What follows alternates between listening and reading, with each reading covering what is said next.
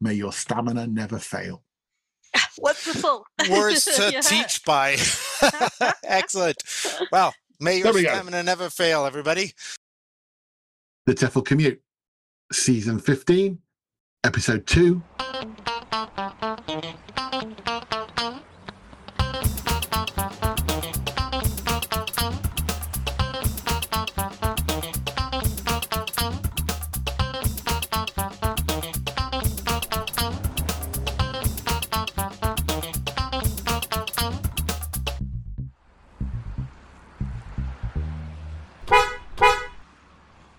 Hello, everyone. This is the TEFL Commute, a podcast about teaching. No, it's not. Lindsay, what is it? It's a podcast for language teachers. That's it. That's not about language teaching, but the topic always comes up.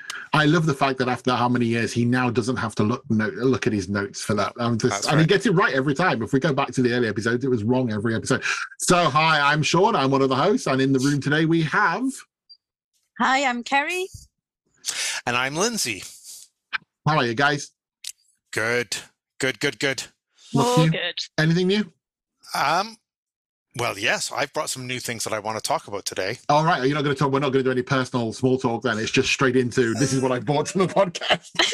This is like personal equals ELT equals hobbies equals I can't function work. outside small talk. Exactly. Surely one of you two has written an exercise on small talk that we can use as a way into this. Ceri, hi, welcome to you. This is your first outing in this season. How are you doing?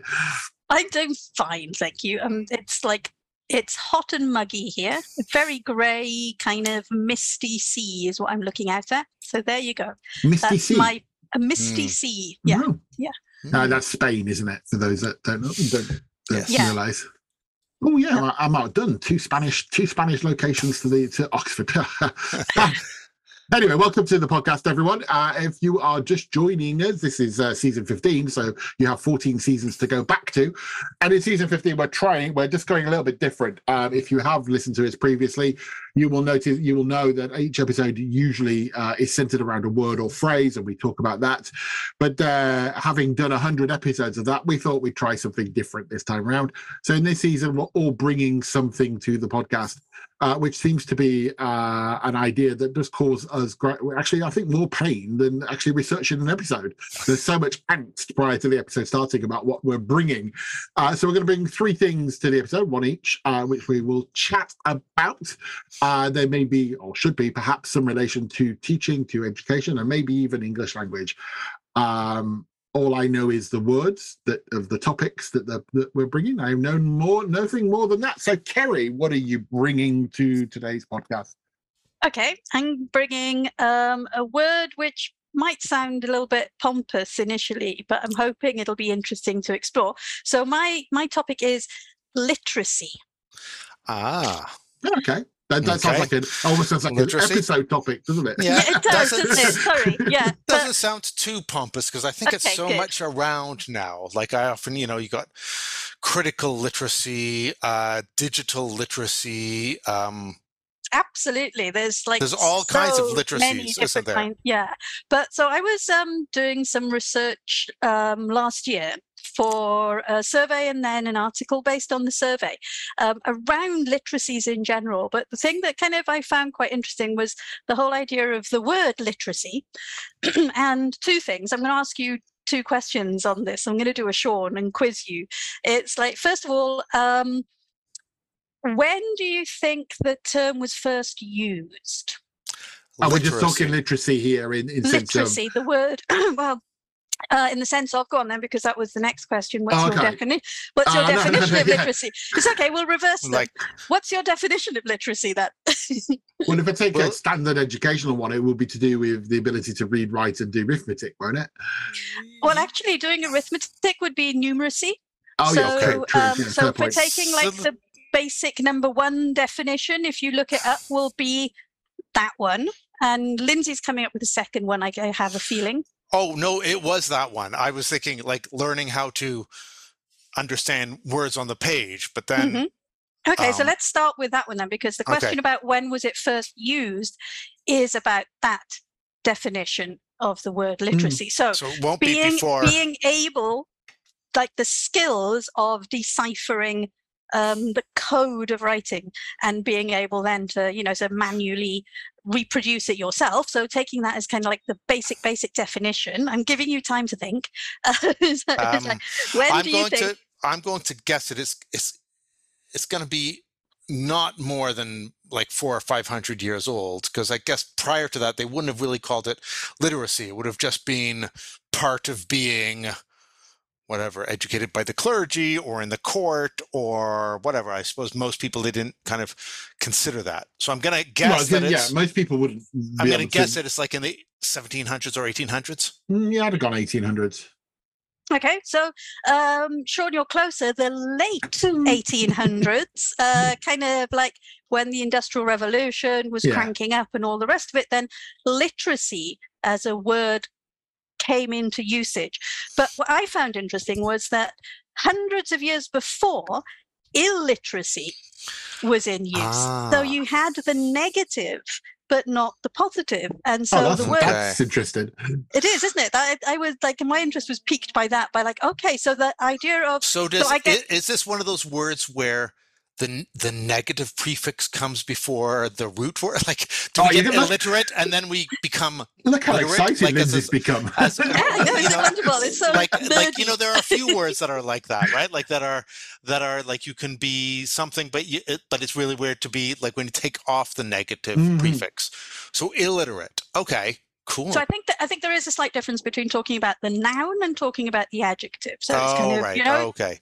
Yeah. But obviously kind of the concept of literacy wasn't something that was considered important, but the concept of illiteracy, which I guess would be the opposite of being a member of the clergy or a member of the court. So being kind of one of the illiterate masses or whatever, I guess. I haven't delved into it very, very deeply, but that really, I thought that was very interesting, this thing about the illiterate coming before literate and the timing of it. So, but then that very basic meaning of literate has developed, and now, like you were saying, Lindsay, critical literacy and the other kinds of literacies, which we'll kind of brainstorm a few more. But what's the meaning there then? Because it's a different meaning of literacy. Is it? Well, no, it's a development of it. Or in dictionaries, it's classed as a second meaning. You've got like meaning number 1 and then meaning number 2, and this would be meaning number 2. Is it like an understanding of a system? It's like, not. Could you have like international relations literacy? I don't know, or like road literacy, like that you understand the system of road signs and all that. I don't know. But that's visual literacy. I mean, you have visual literacy, don't you? I mean, visual literacy is quite high, which I would imagine is kind of the road sign one, and it's very apposite in teaching today that we have visual literacy. I wonder if everybody's okay with critical literacy. You've used it a couple of times, Lindsay. Do you want to define it? Well, isn't that kind of like that? It could be defined many ways, just like critical thinking could. One definition, I think, could go along the lines of like sort of reading between the lines, reading what is text and what is subtext, and the intention behind text and the effect that text might have. Putting text into context, I think all of those things could be considered part of critical literacy. Maybe the context part being also quite important in that sort of. The reason I said that is because I think if we start to get visual literacy, digital literacy, critical literacy is part of those. They kind of overlap everywhere. So I think, like, to inform this and all of the different kind of literacies, then the basic second definition, and here I'm reading it from, that happens to be the Cambridge Online Dictionary, having knowledge of a particular subject or a particular type of knowledge. Okay, well, that would just kind of the dictionary definition of it. But then when we look at it, it's this kind of like informed understanding of a field in particular. So it would be like the critical thinking, or you could have digital literacy. It's quite interesting with digital literacy, financial literacy. Yeah. Because this is obviously my area, digital literacy. It's what I teach, but the definitions of that are so non-standardized. Because no matter where you go, there is no one definition. I mean, you could probably get a very basic definition from the JISC website, which defines itself as kind of I'm trying to recall it, the capabilities of for individuals living in society is one definition of it. But then you go on and look at it, and ensuring that you've got the digital skills to operate within that and to be able to choose the right tool for the. So, I mean, I think when you get into that topic of digital literacy, it's just this mass of everything that is there. And actually, because one of the first things my students have to do is try and define it, and it takes them forever. Yeah. And then I think it's quite useful when you break that down into kind of more like information literacy. Yes. Yeah, sort of which then pinpoints it more about. Well, I always think it as your ability. Yeah. So that kind of side of literacy then is more about being knowledgeable, and within a particular field. So you're literate in that field. It doesn't mean that you can just read and write in that field, but when you read, you understand what you're reading, and you bring knowledge of that field. So you're going to be scientifically literate or why were you researching it? Okay, so because I was looking at the history of the term eco-literate. Okay. Surprise, surprise. Yeah. All right. Oh, not that old drum again. Don't worry, I'm not going to dwell on that. But there was this whole idea of what.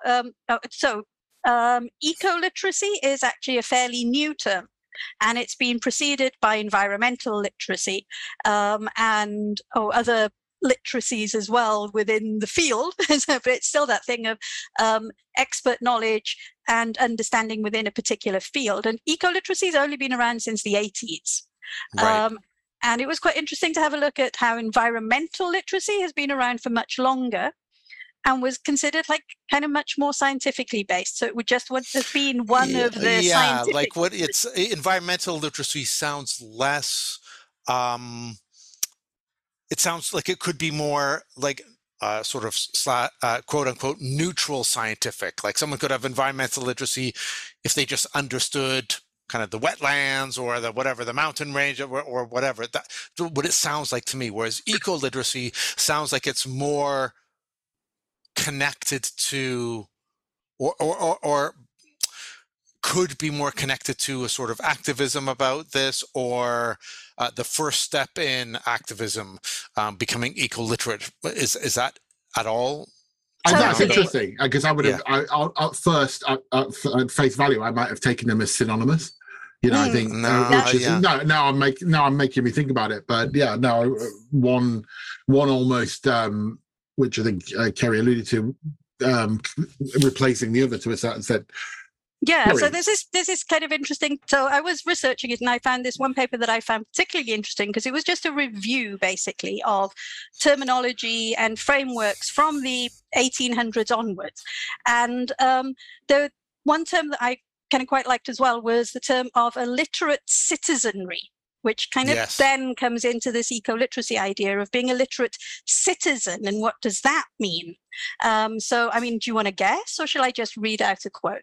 I would say for time, read out a quote. Yeah, okay. Yeah. So, literate citizenry includes the ability to understand, make informed decisions, and act with respect to complex topics and issues facing society today. So that is a literate citizen. So understand, make informed decisions, and act. So it's quite easy then to see how that then transfers onto eco-literacy. And as you're saying, that verb act means also activism. But it's for all kinds of issues. Then it's that being informed about a field or whatever. So it's really in being informed and understanding. So this whole idea of literate going way, way, way beyond decoding the written word. So there we go. That was my nerdy journey. Wow, it was a nerdy but fascinating journey. I mean, I'm not. It's just like I find it really interesting. I guess just from this different way of we're doing the podcast because normally we come into the podcast with research notes and we've researched the episodes together. So you come in kind of having a conversation about stuff, but here I just knew the word. I didn't know we were going to go this nerdy route. That was really, really enjoyable. So let's take a quick break, and then when we come back, we'll see what Lindsay's going to bring to the table.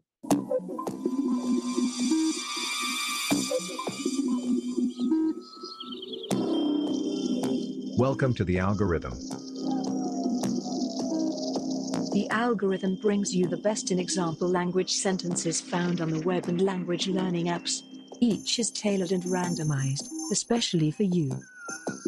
Your sentence for today is: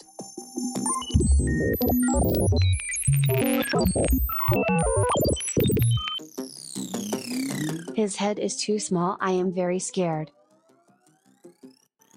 His head is too small, I am very scared.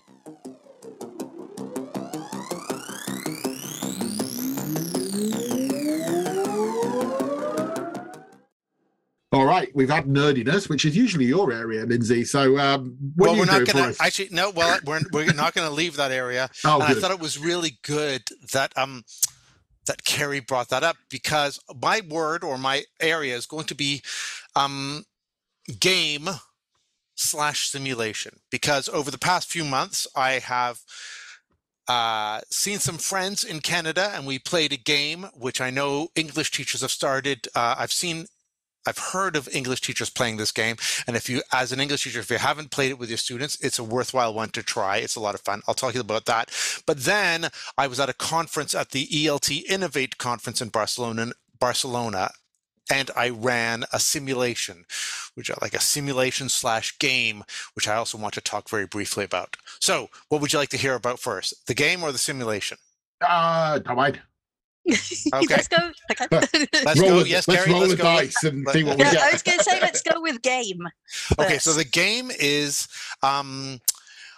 I was playing a bunch of board games with friends in Canada, and they brought out a game called Just One. Now, Shaun, I know you know Just One. Ceri, have you heard of Just One? Nope. No. Haven't. So Just One. Sorry, go on. I was going to say, if you've ever been near Cheer at a conference, then you'll know Chia Just One. Chong is a colleague of ours who's played it at conferences with loads of people. And I can understand why, because even though you can buy the box, which will have the pans and the little papers and things like that to do it, you can make this so easily yourself. So with Just One, what happens is one person is the guesser. So one person doesn't get anything. They're just going to have to sit. So imagine students sitting in front of the class, and everyone else is shown a word, the same word. Yeah. So maybe you would write it on the back, on the board behind the student if they were facing the class, right? Now, everyone gets to write just one word to try to help that student or that person guess the word. So, for example, if the word that we're trying to get Shaun to guess, let's say, was train, I might write rails, and you might write conductor. Yeah. Now, Or when you strike. Strike, exactly. Let's say you write strike, or someone might write Thomas. Okay. Now, what happens then is before we show our words to Shaun, we show the words to each other. And we're not allowed to talk when we're selecting our one word. If anyone has chosen the same word as anyone else, those words are left out, so Shaun can't see them. So if we've both chosen Thomas, for example, that would have taken us better yet, if we had both chosen, let's say, rails and conductor, and all that was left was strike and Thomas. Yes. The two people who show strike and Thomas, now Shaun has to guess what that word was. But he knows that maybe some of the most obvious words are not taken. So when you're choosing your word, you're sort of thinking, do I give the obvious word or a not so obvious word? Will someone else choose words? So let's say the word was sun.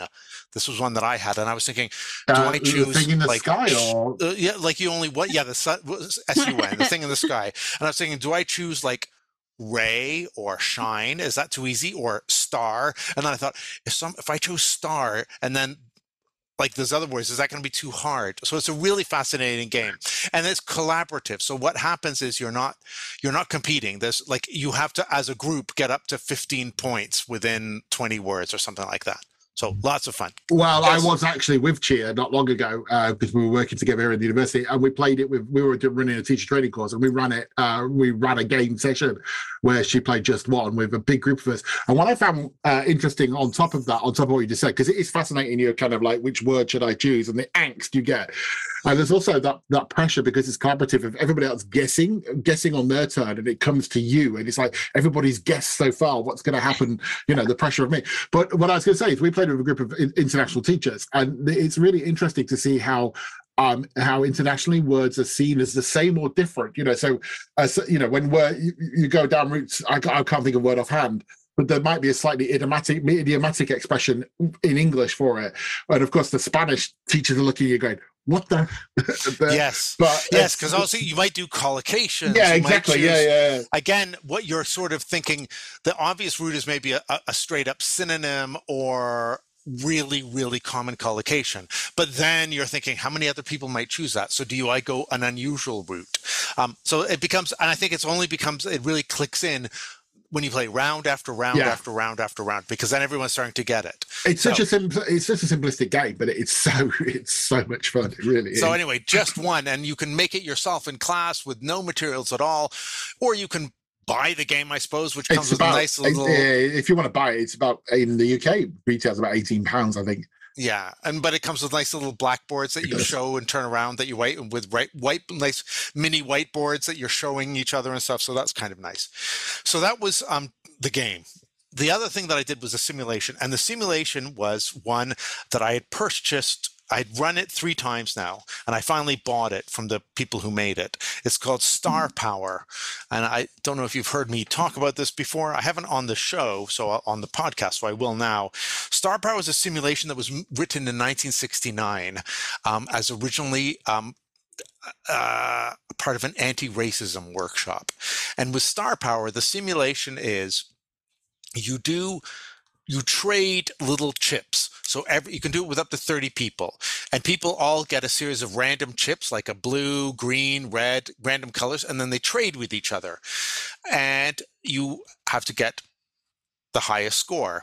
And so you do a round of trading, and then you count up how many points you have, and then the moderator sorts you into 3 groups.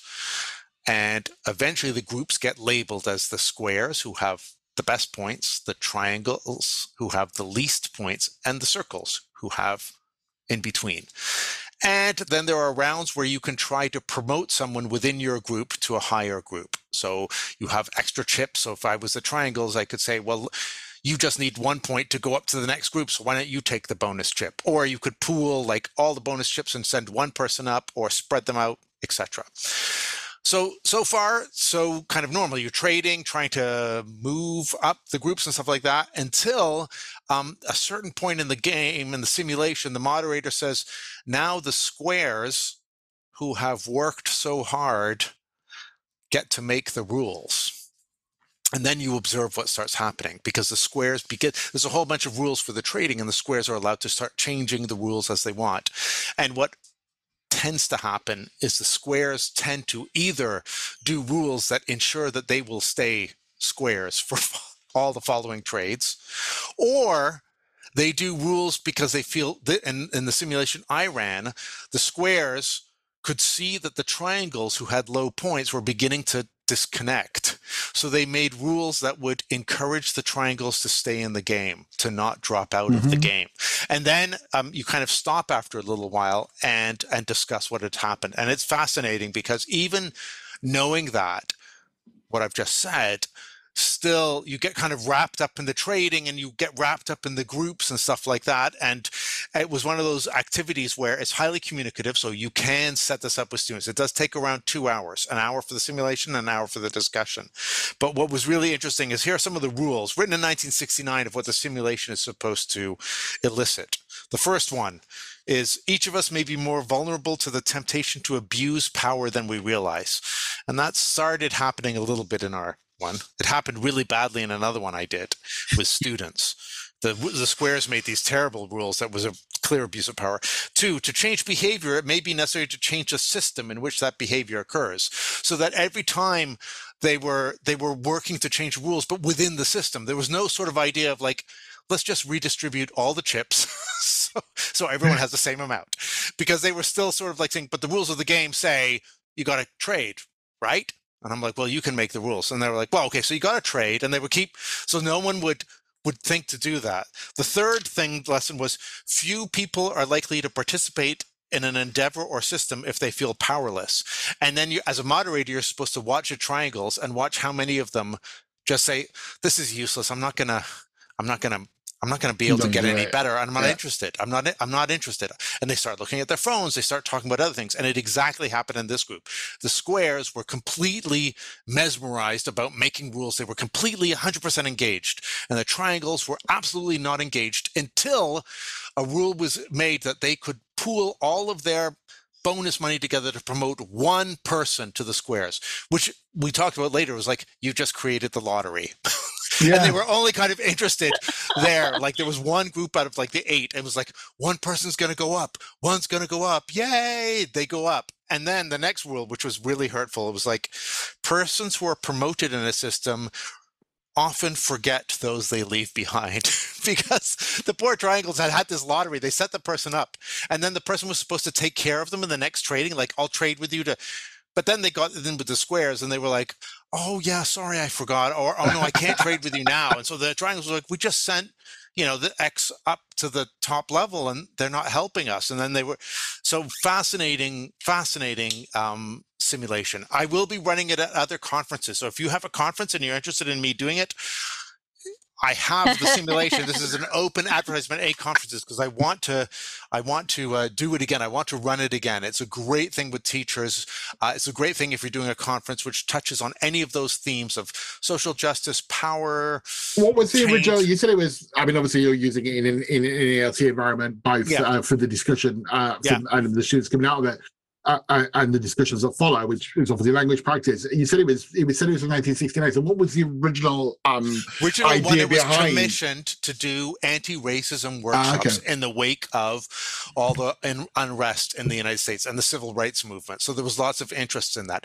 But then in the history of it on their webpage, because it's quite it's relatively easy to make, but you can't buy it. So I bought it and it's quite expensive, because I wanted to support the people doing it. But it was then later on used by the feminist movement in the 1970s. They would often do star power workshops and then relate it to gender issues. It was used in police departments to teach new and more forward-thinking progressive police departments to try to educate people about the nature of power. It was used in United Nations workshops and stuff like that in different countries. It's been used by the State Department. So it's more recently it's been used in the world of business to train middle management on the abuse of power and on what happens when people feel powerless. So but the original one was anti-racism. Okay, it's interesting. And you say it's what was it called? Star Power. Star Power. Star Power. Yes, you can find a little bit about it online. It's hard to find the exact rules because they do sell it at like a few $100s. So, but yeah, if ever you get a chance to do it, or if you want it for your conference, plug. There we go. So Lindsay's using the podcast for work. Have you have either of you watched the series Community? No. Oh, okay. Well, because there's an episode in the series which is very much that kind of simulation, although kind of it's set up in a different way. It's a really eclectic series that kind of takes lots of different genres and plays with them. And one of them is this kind of, they create a new society with new rules, and you win through the likes you get on social media. You move up through the different bands. But it's exactly the same. It's like it's playing with that whole thing about infiltrating and bringing down the top band, but then they don't, of course. And it kind of, all of that. I think the two things would tie in really nicely. To play the simulation, to watch the TV show. Is there I'm thinking management terms here. Is there an ideal number that you play with, or is it? They say a minimum number of 18. We were 15, and a maximum of 30 or 36. After that becomes unwieldy. I think under 15 gets very, because you want to have enough range of opinions within the groups for there to feel like a majority is formed. Like if there were only 2 people, they might feel too connected to the others. So that, for example, when the triangle was promoted, they were sort of welcomed into this other group and they suddenly felt part of this. So you've got to get that group feeling going. Wow, it's very, very interesting. Highly recommend it. Shall we go into something different, and then we come back, we'll hear what I'm bringing to the table. Hey everyone, producer James here to say thanks for listening, and just to let you know that if you want to say thanks to us for all the episodes that we've given you for free, we'd be really grateful. We love making the show. It will always be free to you, but there are some costs involved. So if you'd like to help out, go to buymeacoffee.com/TEFL Commute and buy us a coffee. I'm more of a tea man myself, but I'll still appreciate it. Okay, back to the show. So I'm going to keep on the nerdy front and the almost the gamey front for what I'm bringing. So I'm bringing if to the table. If. Yeah, if, but it's Like a capital I, capital F. Okay. Not IF. Not standing for anything. Like the, no, well, like it just the stands for word. something. Yeah, no, if it's, Okay. it's the acronym. And it's an acronym? Yes, Okay. well, if, yeah, but not the conditional if I. Okay. But if, as in interactive fiction. Mhm. Ah, okay. And interactive fiction, I think, has a kind of almost a long history with education, but obviously it's more born out of the gaming sector. So I guess there's a tie in there to you and what you were just talking about. So interactive fiction is what for people that don't know. Do you know what it is? Well, would you consider like a choose your own adventure Yeah, a big exactly. sort of interactive Yeah, fiction? Yeah, that's what I was going to say. Yeah. So the kind of thing on the page, it's like, so you reach the end of the hallway, there's a door, and then there's a window. The window seems broken. Do you A, look out the window? Perfect. B, open the door. C, knock, whatever. Yeah, And exactly. Turn to page. Exactly. Yeah. So interactive fiction in the choose your own adventure style is where you are the main character of the story, and your decisions determine the action of the plot and the way that the story goes, and there may be a successful outcome or not. Obviously, also. I think the other way that people know interactive fiction is through early computer games, where I can't remember, Zork, is it? It's the very first one. That's right, yeah. But Well, that wasn't choose your own adventure. You would have to type things in. So you had a whole like series of things that you could like a series of commands. So it would be like turn left, open door, whatever. Imperative language, like open door, go left. Yeah. But you had to, and half of that was almost learning the language that you needed. Yeah, so it was learning programming in a way. Yeah. What word do I need for pick up apps or whatever? So I'm bringing it to table. I know this is a regular podcast, but in the video, I'm bringing it up because it's 40 years since my favorite series of books came out, and it makes me feel very old. So if you're a gamer like me, like a D&D and all that kind of stuff, 40 years ago, there was a book came out called The Warlock of Firetop Mountain, a book by Ian Livingstone and Steve Jackson, which kind of revolutionized the choose your own adventure story and brought people in.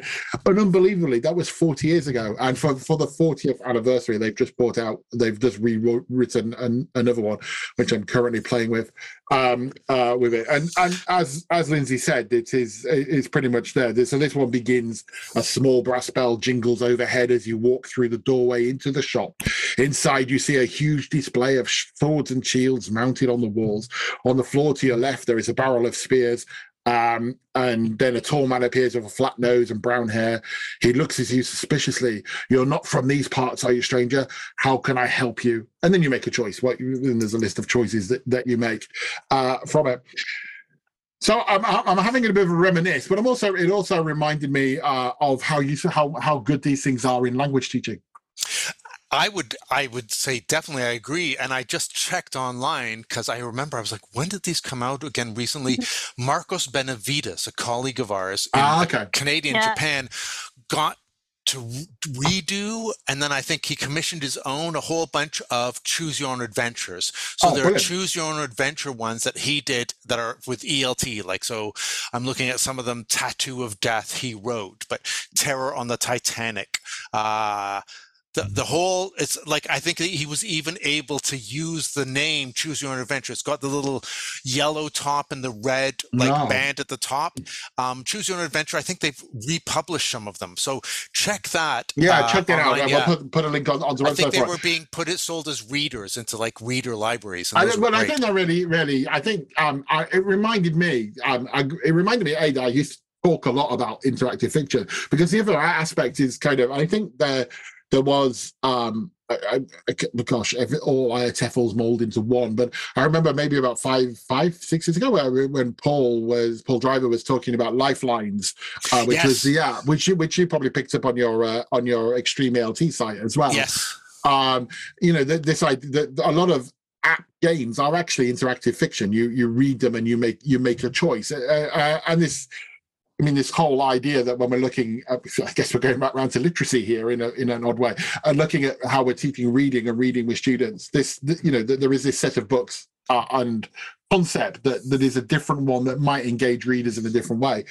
And Lifelines was great as well. If you're not aware, listening to the Lifelines app, I think at least one of them is free, and they only cost a couple of dollars. Did you know that a new one's just come out? I'm playing a new one at the moment. So what Lifelines is the conceit of Lifelines is that it's someone who's in a dire situation, like trapped in a spaceship or on an abandoned planet or on the edge of a mountain or in a dungeon somewhere, and they have their phone and they have access to one number and it's yours.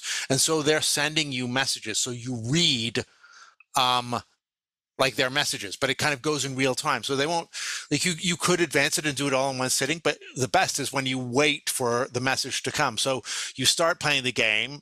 Like, so I was talking with a guy or communicating with the game, and he's supposed to be on Mars. And he's like, so do I go up to the left side mountain or the right side mountain? The right side mountain looks easier, but the left side mountain, I think there's something there. What should I do? I'm like, take the left side. And then he's like, okay, I'll be back. And then the game stops, and it's like, and then it disappears. There's nothing. You're pressing the button, and it says, it "Come back." There'll be a notification on your phone when he gets there. And so then I just put the phone away, and then like a couple of hours later, it was like beep beep beep, and it's like, oh, he's like, here I am.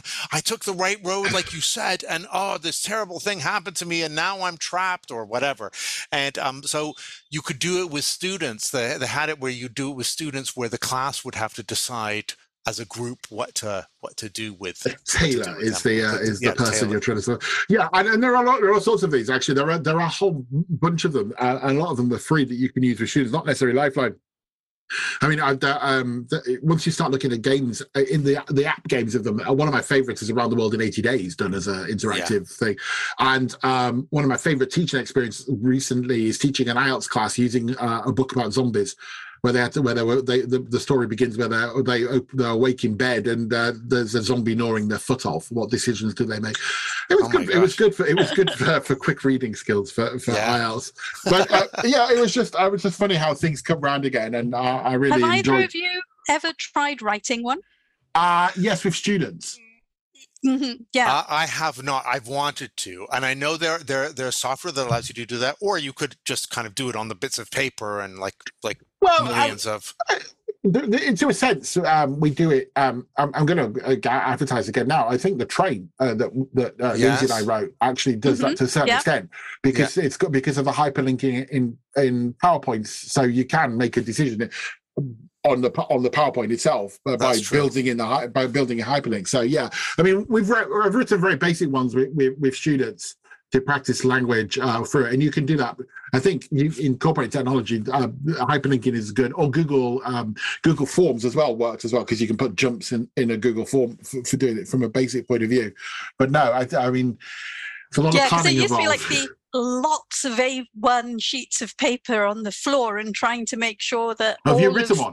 Yeah, I've written a couple, okay. And making sure that each story had the same number of steps, and and this was kind of a really, oh my God, this is way back, sort of in the 90s, and actually spreading them out on the floor and then turning that into something which was on paper, and it was exhausting and so time consuming, and it's like I could imagine. Yes. Talk about the efficiency factor. It's like the efficiency factor there was 0, because it took maybe 2 days to write and then 5 minutes in class. That's true. That's true. Really?